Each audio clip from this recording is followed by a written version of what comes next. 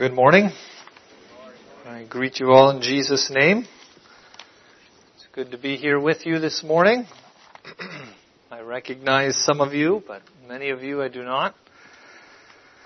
So, it's good. I haven't visited you here yet. I've been at Harmony before, but since then some changes have taken place here on your end, and which we rejoice in. Praise God. I think before I'll go further, if you would all want to stand with me for a word of prayer, and then we'll get into the message. Let's pray. Father, we are grateful this morning that we can be here together in your name, and so we are looking to you, Father, that you would speak to our hearts again. We are grateful, Father, for your word. We are grateful for what we have heard already, Lord, and how when Christ comes into our hearts, our attitudes are renewed and changed, and yet, Lord, we need to be reminded of that again and again. So we are grateful for that. Father, I pray that you would continue to speak to us through your word, speak to me and through me, Lord. Give me the right words to say and help me, Lord, to share your will and your word for this congregation here this morning. We are thankful, we are grateful, and commit this time into your hand, Lord. In Jesus' name, amen. All right, thank you. You may be seated. I invite you to turn with me to Judges chapter 7 for an opening to introduce our subject here this morning. Judges chapter 7, or actually already in chapter 6, we meet a man, I think a very well-known Bible character here, and a very blessed by his testimony each time I read this account. And yet we see that he seems to be a nervous man. He isn't a very self-confident man. And yet God uses him mightily. We see here in the beginning of Judges, or I should say in the whole book of Judges, we see an up and down with the children of Israel, where for a period of time they're faithful to God and then they fall away. And then a judge stands up and turns the people's hearts, or their attitude changes, or they recognize their need, and then they turn to God, and then by a faithful judge, they're delivered from their enemies. And here we have exactly such a judge. This judge's name is Gideon. And as I already said, this man, Gideon, is not a very self-confident man. He seems to be somewhat insecure. And yet, even in his insecurity, we see God using him mightily. We see here at the beginning of Judges chapter 7, we see that the Midianites are oppressing Israel. They have been for some time, and God raises up this man, Gideon, to be their deliverer. We also see here that the natural thing in our human thinking is that we try to get a large army together, as many people as possible, so that we can defeat the enemy. And that's what happens. Gideon sends out the call to invite many men to come and join this worthy cause of defeating the Midianites and protecting them. When 20-some thousand or 30,000 people get together and join this noble cause, God gives some strange direction. And that's sometimes what happens to us too, isn't it? We get some direction that doesn't make a lot of sense. And that's what happens to Gideon. He gets told to reduce your army by, I didn't do the percentage, but it's probably 95%. From 32,000 down to 300. All of a sudden your entire army, it isn't entirely, but almost your entire army gets sent home. And Yet, in verse 7 here, we see that God promises to Gideon that by these 300 men, by those 300 men that lapped, will I save you and deliver the Midianites into thine hand, and let all the other people go, every man to his own place. Gideon, bless him. I mean, I'm amazed, even in his insecurity and uncertainty at times, he takes God at His word.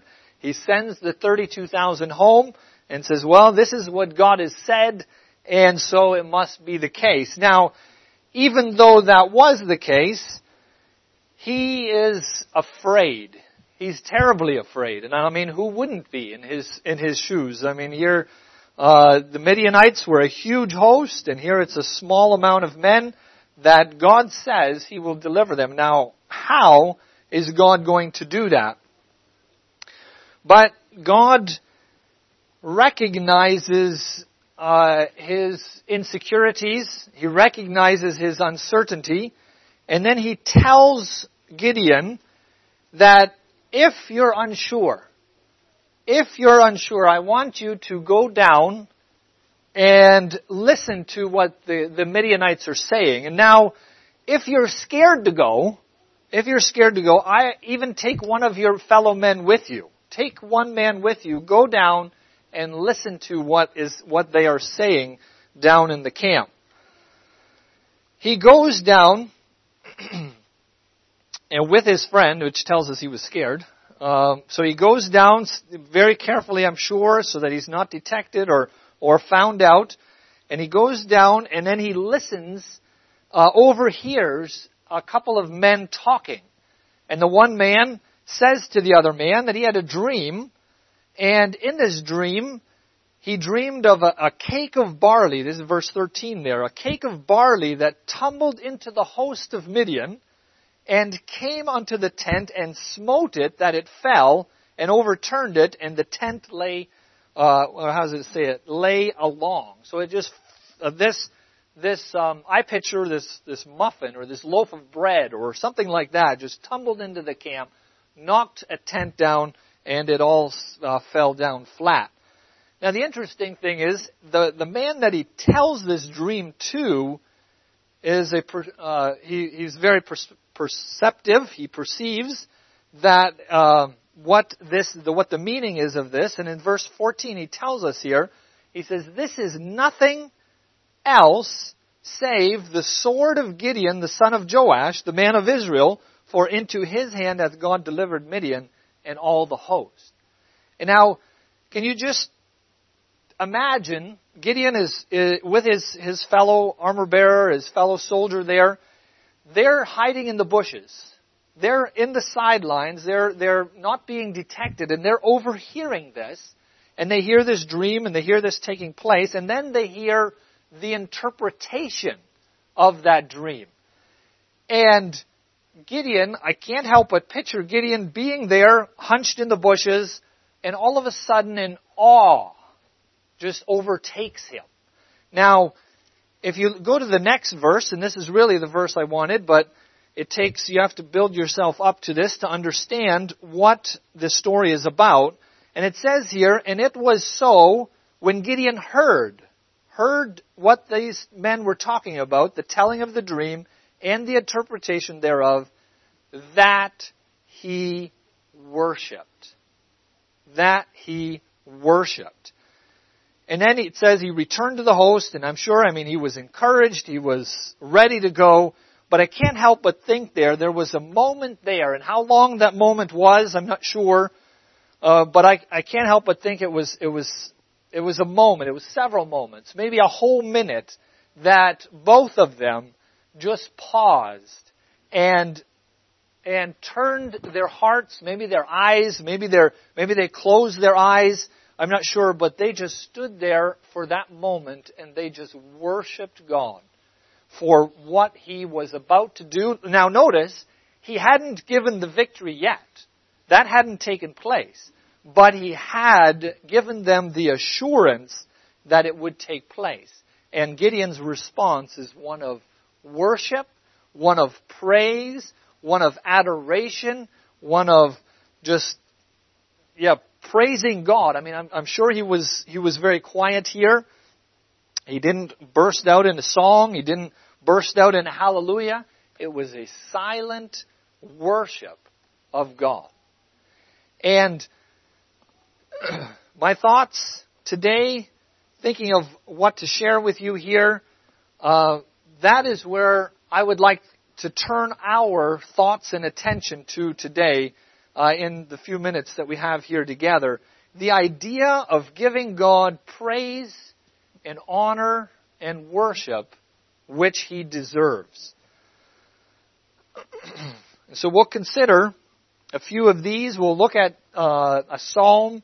We'll consider some different things about God and the praise and the worship that He rightfully deserves.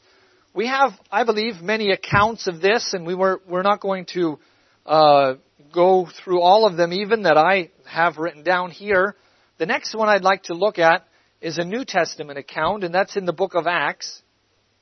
If we would turn with me to Acts chapter 11, we have I want to say a similar account, and yet it's completely different, but the results are the same. We see here in Acts chapter 11, actually Acts chapter 10, we have to take the context here. At the beginning of Acts chapter 10, we have Peter. He's in a village, or the city of Joppa there, Joppa I think it is, and he's by the seaside, and he's hungry, and God gives him a vision. He gives him a vision there, and as he's seeing this vision, it's something that is detestable to him. It's the sheet comes down, and this voice tells him to eat of all these unclean animals that are there. And Peter, he's a good Jew. He wants to keep himself pure, and so he responds the way that any good Jew would. He says, "No, I've never eaten anything unclean, and I'm not going to either." And then that happens 3 times, and the sheet is taken up, and I'm sure we're familiar with that. And then at the end of that, we have the Spirit of God saying to him, "There's I think it's 3 men are seeking for you, and follow them, doubting nothing. Go with them. Don't doubt anything." We see that Peter does exactly that, and then he goes to Cornelius' house, and Peter is surprised.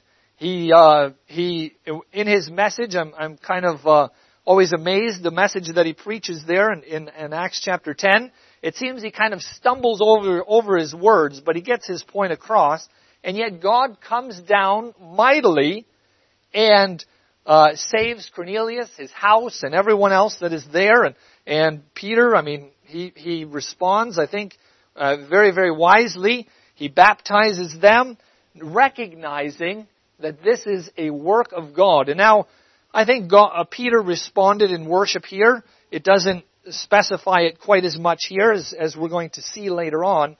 But then, after this account, Peter goes home and has to give an account, which I think is only right when something so, shall I say, different takes place. See, this isn't so different for us because we recognize God's heart for the Gentiles. We recognize God's heart for people of a different background than what we are. So this isn't as strange for us, but for Peter and for the early church, the Jewish Christians there, this was totally new. The salvation was for the Jews. And now all of a sudden here, these Gentiles are getting saved. That is totally new to them. And yet, God was trying to prepare them for that. Then, as I said, in Acts chapter 11, Peter rehearses exactly what happens he gives an account to his the fellow apostles, to other fellow believers, and he shares what happens. And he basically says, "Who was I to resist the Spirit of God?"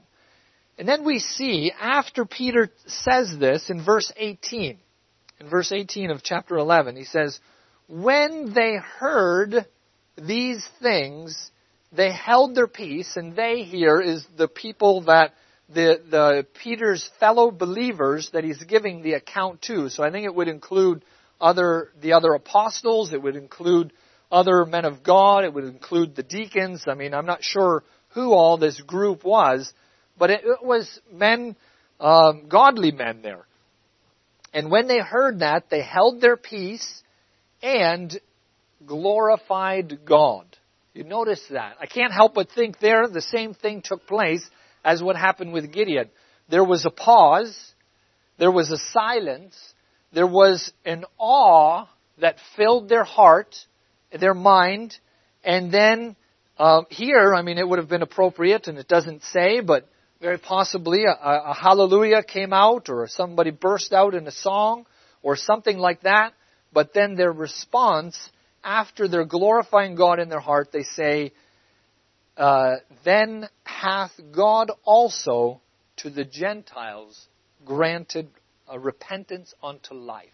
And it seemed like that dawned on them, and just an awe came over them of glory and honor and praise to their Heavenly Father, and to what Jesus had done, not only for them, but for the entire world. And I wonder if at that point, the Scripture, the Old Testament, the Scripture of salvation to the Gentiles, and the light to the Gentiles, and all those types of things just kind of took on a new meaning to them that they had never seen before. And we see here, they glorified God. They glorified God. Now, what about us? Turn with me to 1 John. 1 John chapter 3. What about us? I guess, does this kind of attitude, or has it ever,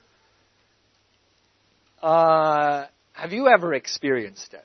Has this ever been something that has come, that you have,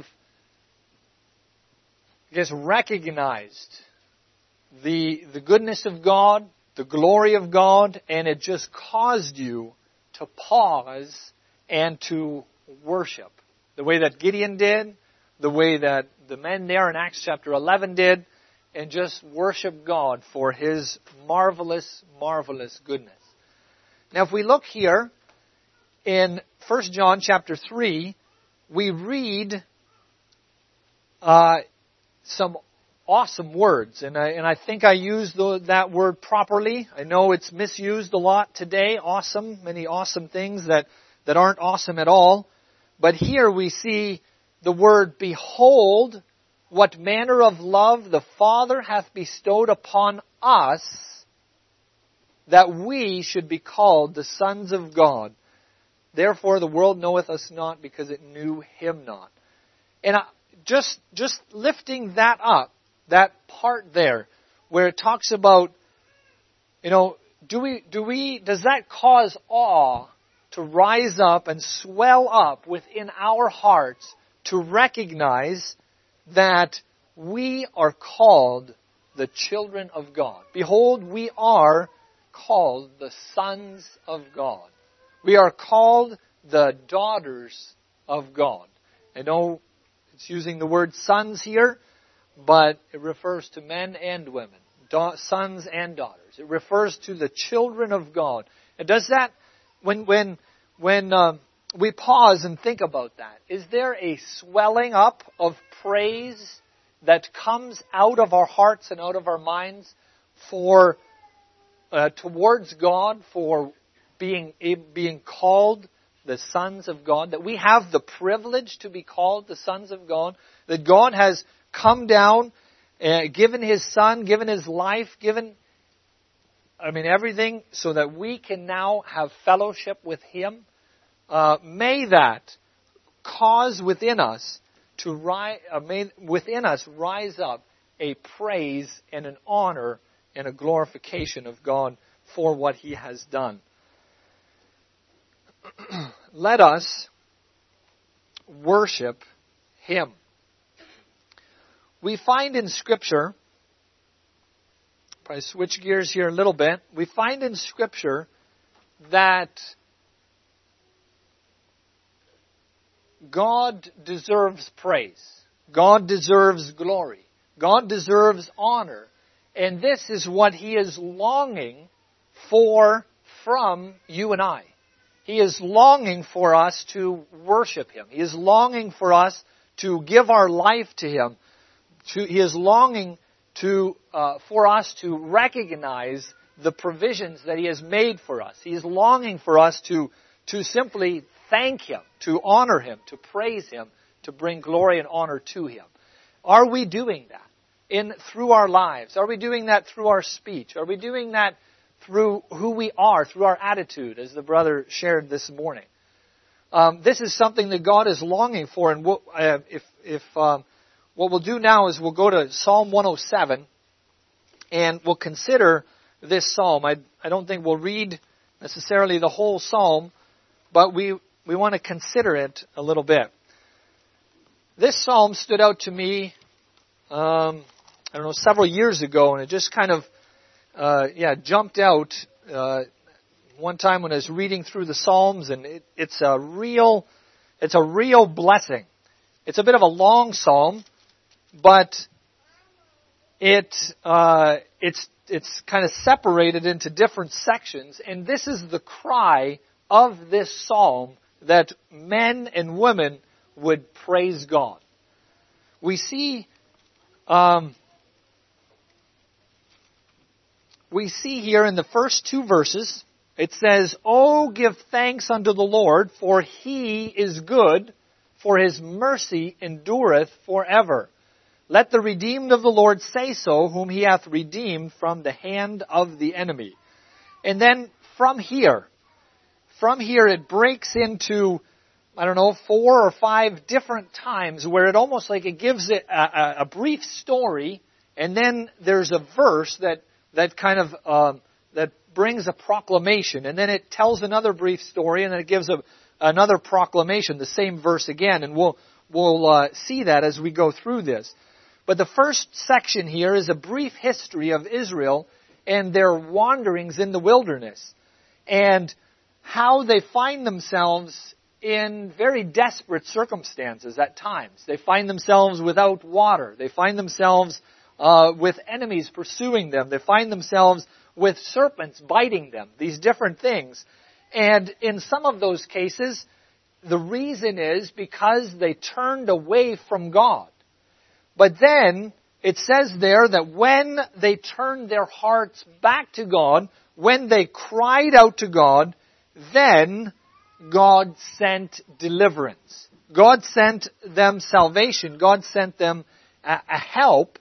And then you see in verse 8 here what the cry is after that.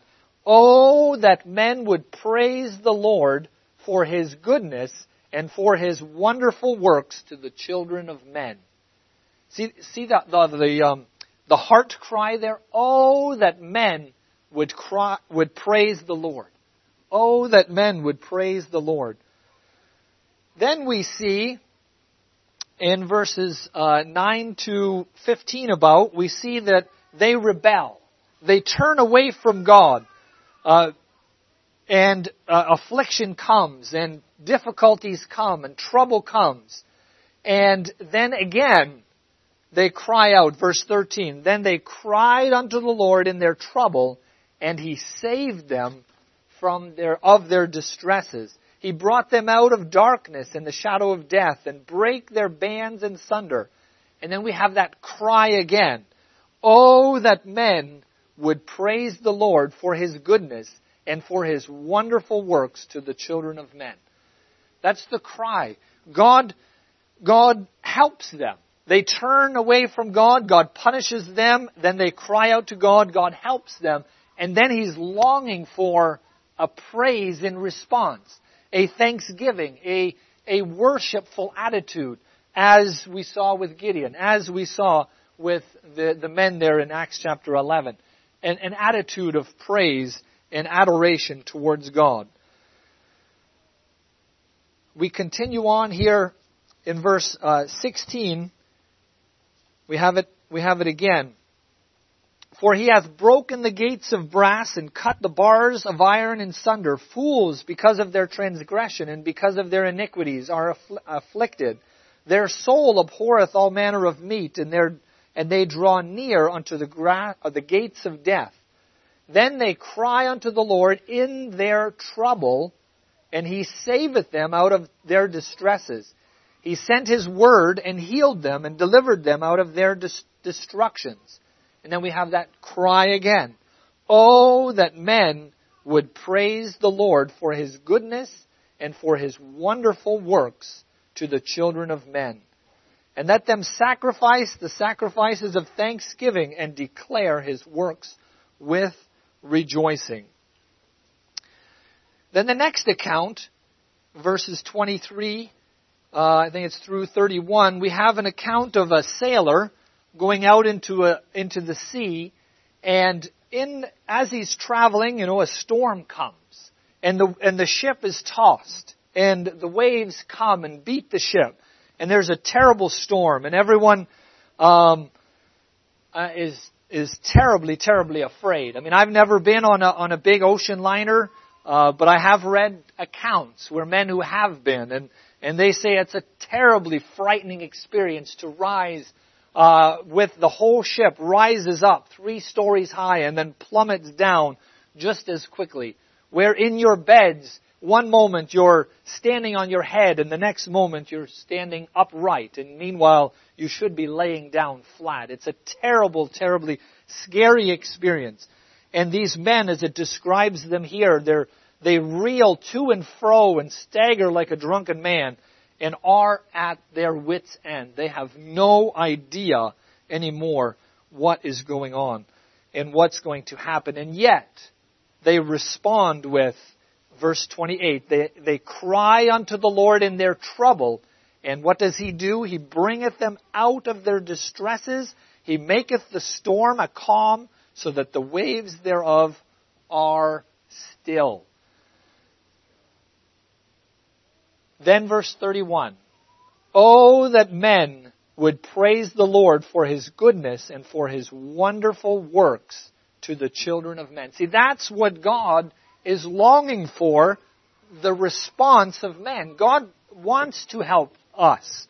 God wants to help mankind. If he didn't, he could forsake, but he's there. He's interceding. He's working.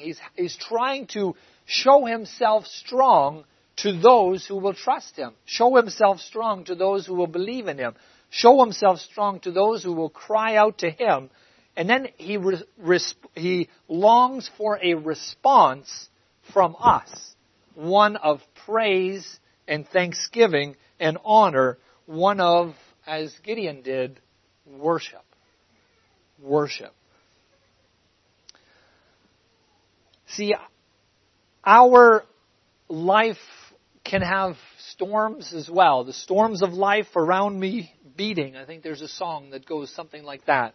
And we can be there too. They're beating. They're attacking us from all angles at times. And we don't know at times where to go. And yet, when we cry out to God, God is there to help us. He wants to help us. But then He also longs for us to respond in praise, in thanksgiving, in adoration. And I believe not when it's done, before and during the midst of this trial or storm that we find ourselves in. I found in my life that when a difficulty comes, to have an attitude of surrender, an attitude of I will praise you whether it goes the way that I hope it will or not. I will serve you whether it goes my way, or the way that I think it should, or I would prefer it to, or not. Either way. And so that's a surrender on my part, which then if God chooses to do it that way or not, it's up to Him. But either way, my commitment is firm. I want to serve Him and honor Him and praise Him for what He is going to do. And I think that attitude of thanking God before, when we have a request and a petition for Him, Lord, whatever it is, then we thank Him. Lord, thank you we praise you for how you will answer already, before the answer comes. And that, I think, God is delighted in that. And then from there, we watch Him miraculously, or sometimes it seems not so miraculously, work out the circumstances in a way that amazes us and hopefully causes us to praise and bring glory and honor to Him, for which He's longing for. He's longing for that from us. We have the psalm going on here where he talks about turning the wilderness into a dry ground. The wilderness would be often in the Old Testament, wilderness is desert, and so the desert there is turned into a water springs, verse 33 says, the rivers into a wilderness and the water springs into dry grounds. So that way. And then verse 34, a fruitful land into barrenness for the wickedness of them that dwell therein. So God extends punishment, or He causes situations to come to cause people to jolt them to their attention and to help them to recognize that they are turning away from God. But then we see in verse 35, He turns it around. He turneth the wilderness into a standing water and a dry ground into water springs. And there He maketh the hungry to dwell, and that they may prepare a city for habitation, and sow the fields and plant vineyards, which may yield fruits of increase.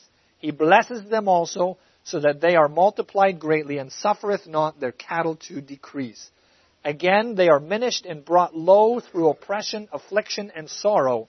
He poureth contempt upon the princes, and causes them to wander in the wilderness, where there is no way. Yet setteth He the poor on high from affliction, and maketh him families like a flock. The righteous shall see it and rejoice, and all iniquity shall stop her mouth. So they won't be able to give an answer or a comeback to God at all. They will stop their mouth. But the righteous will rejoice. And then verse 43 it says, whoso is wise and will observe these things, even they shall understand the loving kindness of the Lord. And the conclusion there of this psalm is the fact that as we observe our life, and as we observe when we turn our hearts in praise and adoration towards God, often that's when God starts to work. And so Psalm 107 verse 43 here says, if we observe these things, then we will understand the loving kindness of the Lord. And that's pretty exciting to me, being able to observe God's goodness to us.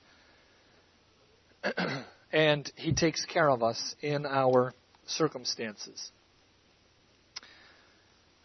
So my question now is, do we see the hand of God in our lives? Do we see Him drawing us to Him, where He longs to worship us? Do we see that as He directs our lives in different things? Sometimes I think we consider things that happen to us we consider them almost, we don't want to say it this way because, well, we're Christians and we believe God, but we almost sometimes consider things as happening by chance. And I'd like to say that I think we need to change those thoughts. I think we can take, God is in control. And things don't happen to us just by chance. Sometimes it appears that way. I believe sometimes God does miracles in a way that is almost explainable by man. They can just explain it away. And yet if we observe, if we consider it carefully enough, we can see the hand of God working in this or that situation. And sometimes He works different than we hope, but if we maintain an attitude of surrender an attitude of praise and an attitude of thanksgiving, then God will receive glory and honor from us and through that circumstance. Now, there's another verse that stood out to me one time as I was reading in 1 Kings. And this might seem a little bit strange where I'm going with this, but bear with me. I think I'll be able to take you along, pull it together here. But in 1 Kings chapter 22, we have the account of Ahab. Actually, the last several chapters of 1 Kings are about Ahab. And we see that God wants Ahab dead. He is a wicked man. God has said that He will punish him. God has said that the dogs will lick the blood of Ahab. And we see that Ahab humbled himself, which we rejoice over, in his pride and all the wicked things he did. I mean, the Bible talks about none being before him, none being as wicked as he was. And so we see that Ahab, it was time for his life to come to an end. I mean, he'd been king long enough.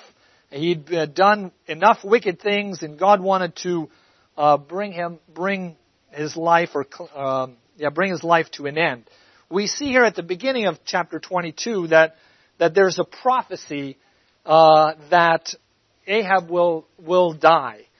And then the interesting thing here is, in some cases sad also, Jehoshaphat joins Ahab, and the two of them go into battle together. Now, Jehoshaphat was a godly man. Ahab was a very wicked man, and yet they made an allegiance towards each other, which is a very bad thing to do on Jehoshaphat's part, but he did it nonetheless. And then they go into battle. Jehoshaphat dressed as the king. Ahab, being wise, he disguises himself. And the king of Syria, I think that's who they're battling here. Syria told his men, he said, don't worry about anybody else. The only person I want you to get is Ahab. Get him and kill him.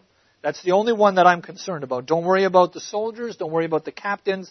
I mean, sure they'll have to fight them, but I'm concerned about Ahab. I want him dead. That's what the king of Syria said.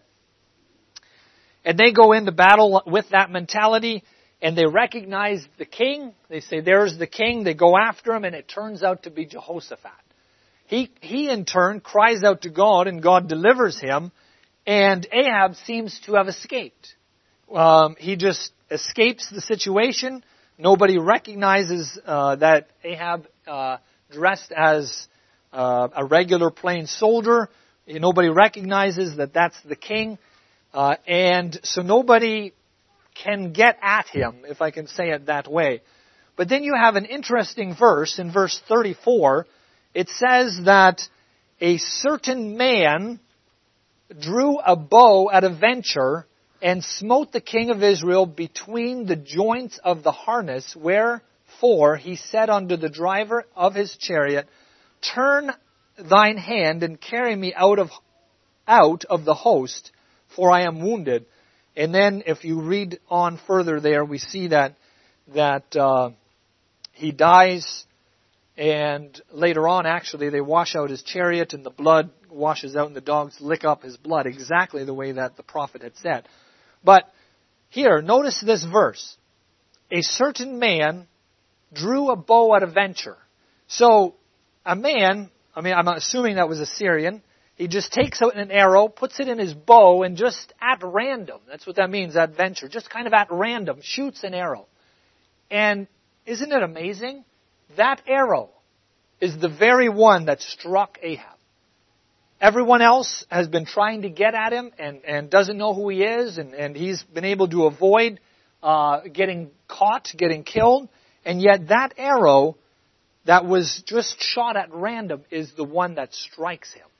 And what struck me, and what I just want us to consider here, that when something happens at a venture in our life, kind of at random, where it doesn't seem like this has any point, or where did this come from, or it just it just kind of happened at random. That could it be that God's hand is in that very thing, directing that arrow to us? And I mean, hopefully not to kill us, but however God then sees it. But from the human perspective, it would look like something random, something that it's just something random, at a venture, and yet God's hand was in that very thing, directing it and causing it to accomplish exactly what He wanted it to do. And that can cause us, I believe, again, to just surrender, to yield, to lift up our eyes in awe and worship. That even those things that seem to have little significance, that seem random, God's hand is in there, directing it, guiding it, and causing it to work out His will according to His desire and plan. So then, when the world shoots an arrow at us, how do we respond? Are we an arrow? Okay, like what? Well, things like things go wrong at work. Maybe a bad business deal. Maybe we made some bad decisions. Maybe something happens and it just seems like things went wrong. Or at home, maybe an accident, a car accident, a work accident, something happens. Things go differently than we planned. Do we recognize God's hand in that thing? Even though it seems like it just so happened. Just so happened. And yet, God's hand is directing it. I've heard of many, many stories where people are driving and all of a sudden, for whatever reason, they make a wrong turn. And then they get lost and, oh no, I'm lost. And now how do I get back to the road where I want to go? And finally, after a long detour and maybe a delay of a half hour or an hour, finally I'm back on the road where I want to go. And they make their trip and they come back and then they hear that there had been a terrible accident on that very road right around that very time that you would have driven there. And so now God's hand, maybe on your part, a foolish mistake that you took the wrong exit or you took the wrong turn or whatever, and yet God caused or used that adventure thing, that random thing that took place and guided you around that particular situation to protect you. And you never knew. You never knew.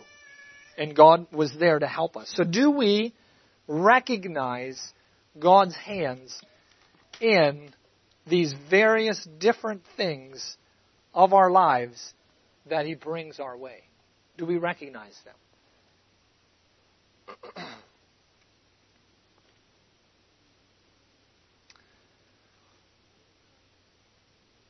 See, the brother this morning, he turned to 1 Thessalonians chapter 5, and I was thinking he was going to read further than he did.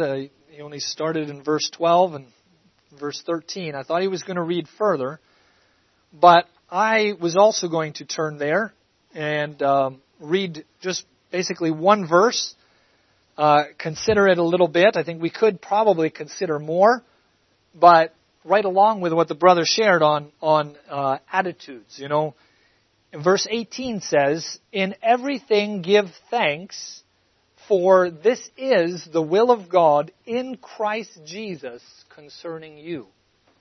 So then when we find ourselves in these different circumstances of random things coming our way, is our response of worship and thanksgiving? Or is our response of grumbling and complaining? Oh, I lost a half hour here. I could have been much, much further.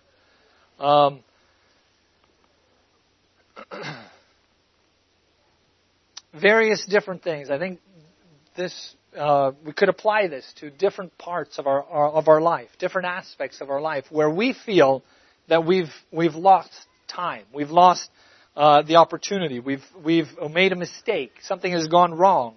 And yet God's hand is in that, directing it in a way that is fitting and appropriate for Him.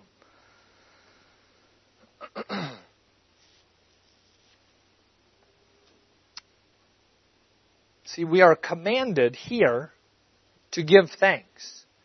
Thanks and praise and contentment all go hand in hand. What are some results? And I specifically have just one, or a result of not being thankful. And this is where, I guess, and again, our attitude comes in. It works perfectly with what the brother shared this morning. But in Romans chapter 1, we have some very sobering words of those who refuse to give thanks. We are commanded to give thanks. We are commanded to have an attitude of thanksgiving, an attitude of praise, an attitude of worship towards God. But then here, when we consider Romans chapter 1, we consider it as a chapter where, it's the sin chapter. I mean, especially the last half of it. I mean, it describes the last days. It describes what the heathen do. And yet, when we start this chapter, or kind of in the middle here, and where we start where Paul gets into the results, or why do people get to that place as it describes at the end of chapter 1, we get some very, some very good hints or thoughts on what brings a person to a place like that. And that is in verses, we'll start reading maybe in verse 19 and read a couple of verses, 2-3 verses there. It says, because that which may be known of God is manifest in them, for God has showed it unto them. For the invisible things of Him from the creation of the world are clearly seen, being understood by the things that are made, even His eternal power and Godhead, so that they were without excuse. And now here verse 21. Because that, when they knew God, they glorified Him not as God, neither were thankful, but became vain in their imaginations, and their foolish heart was darkened. Now, if we just pause and consider this verse a little bit. Here, the men and women that Paul is describing here, it says that they knew God at one time. It says when they knew God, what was their response? And now, I'm not sure if that would be like knew Him in an intimate or personal way, or if it just more so means they were aware of Him and they were aware that there is a God. Either way, they knew of a God. They knew God. They knew there was a God out there. But what was their response? And hence the warning, I believe, to us today. Their response was one of not glorifying God, as it says there. They glorified Him not as God. And then it says, it goes on, you have a comma there, and then it goes on and he says, neither were they thankful. So they didn't glorify God, they didn't thank Him, and then what was the results of that? The results of that was they became vain in their imaginations, or basically empty. They became futile. Their thoughts became vain or empty, foolish, along that line. Vain in their imaginations, and their foolish hearts was darkened. And from there, it was a spiral effect, where they started embracing more and more wickedness, more and more evil things. I mean, it describes taking the natural things that God has made and burning and lust with the unnatural and going on. And you have a spiral effect of them going down, down, down, down. And it starts here, when we don't praise God and we're not thankful.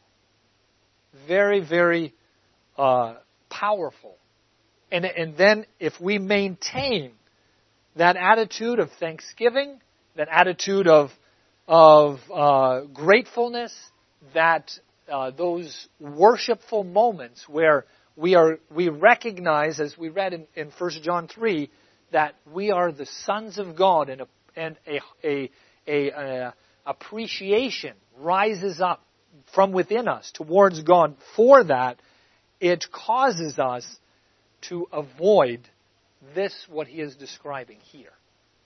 And that's powerful. That's powerful.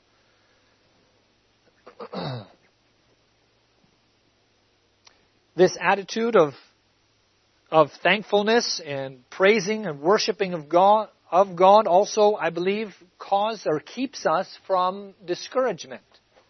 It keeps discouragement away. It keeps us from complaining, because now we recognize that God's hand is in this. God is giving us this to fulfill His purpose. And it might be a hard lot. It might be an easy lot. Now, I found at times those who, shall I say, have it pretty good, it's amazing how quickly they complain.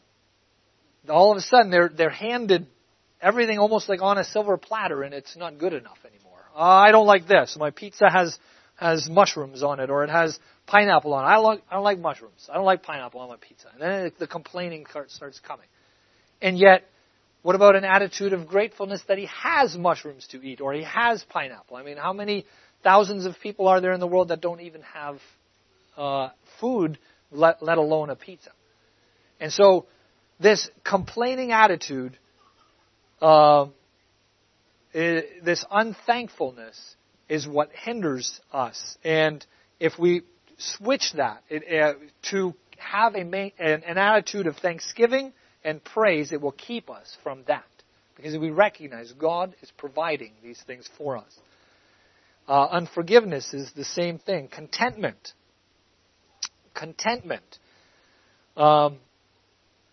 In our day and age, we always like bigger and better, right? Bigger and better. More cattle, more acres, more employees, bigger business. And we don't recognize that we should be content and thankful for what we do have already. Another thing, a thought on contentment, is the idea of things always look greener on the other side. And that's a dangerous attitude for us to cultivate. If always you're looking at the brother, that his corn is growing much better than mine. His job looks so much more appealing than mine. His business just seems to be prospering so much more than mine. And on and on. His wife can do so much better job homeschooling than my wife can do. And there's this comparing and this complaining, this discontentment. And that type of attitude then festers ungratefulness, it festers discouragement, and then it also causes us, it keeps us from obeying that command and fulfilling that Psalm 107 utterance that kept coming forth there. Oh, that men would praise the Lord. If we could recognize that what God has given me, what God has given you, be thankful for that. And I'm not saying that we can now do it all ourselves and we got it all figured out. We ask for help when we need help. But not have that attitude of, it's always greener on the other side, and I wish it was more like that for me. I have found that everything turns out to be a job. Take the incident here, the example of the other person's job looks better than mine. Eventually, it's always a job. It will be a job. As a little boy, and I think a lot of little boys, they're and maybe even some young men, some men even, they're enamored by the operation of like these large construction machinery. A huge excavator that by moving a few things, a few joysticks around, you can dig holes and move these big machines all the way around. Now, wouldn't it be fun and nice to have a job like that? have so much power at your fingertips to drive, and that's, sorry ladies, I don't have such a good example for you, but for the men here. So much power at your fingertips. And yet I've talked to men who got that for a job. They worked for a construction company. And they looked at that, and then to drive an excavator, wow, that was always like something that they longed for. And then they realized after they got good at it, after a few months, it was a job. They went there, they did their job, they dug the hole, they closed the hole. I mean, it was a job. And that's where contentment comes in. In all of our life's affairs that we find ourselves in, it might look new and exciting to start off with, and I don't think there's anything wrong with it. Just keep a proper perspective and recognize that even that starts to get old. Another example could be maybe a traveling salesman. He gets to travel all over the United States and see all these different places. And one time he's in California, and the next time he's in New York, and all these different places that he's going, and he gets to see so many things. But yet imagine, let's look at the negative side of that. He's often not home with his family. He's often gone during maybe church or Wednesday evening church things or opportunities at church because he's traveling. He has all these other obligations and things that he has to commit to. And yet, he gets to see the country. So he has some perks, but there's also some downsides. And if we keep a proper perspective, that I think will help us to see the good things that we have in our jobs, in our responsibilities, in the things that where God has placed us right now. And let us maintain that attitude of contentment, of thankfulness, and then may a heart swell up of praise and thanksgiving to our God. So in conclusion, let us see and recognize God's hand in our lives. Let us be thankful and praise Him, and let us maintain an attitude of worship. May God bless you.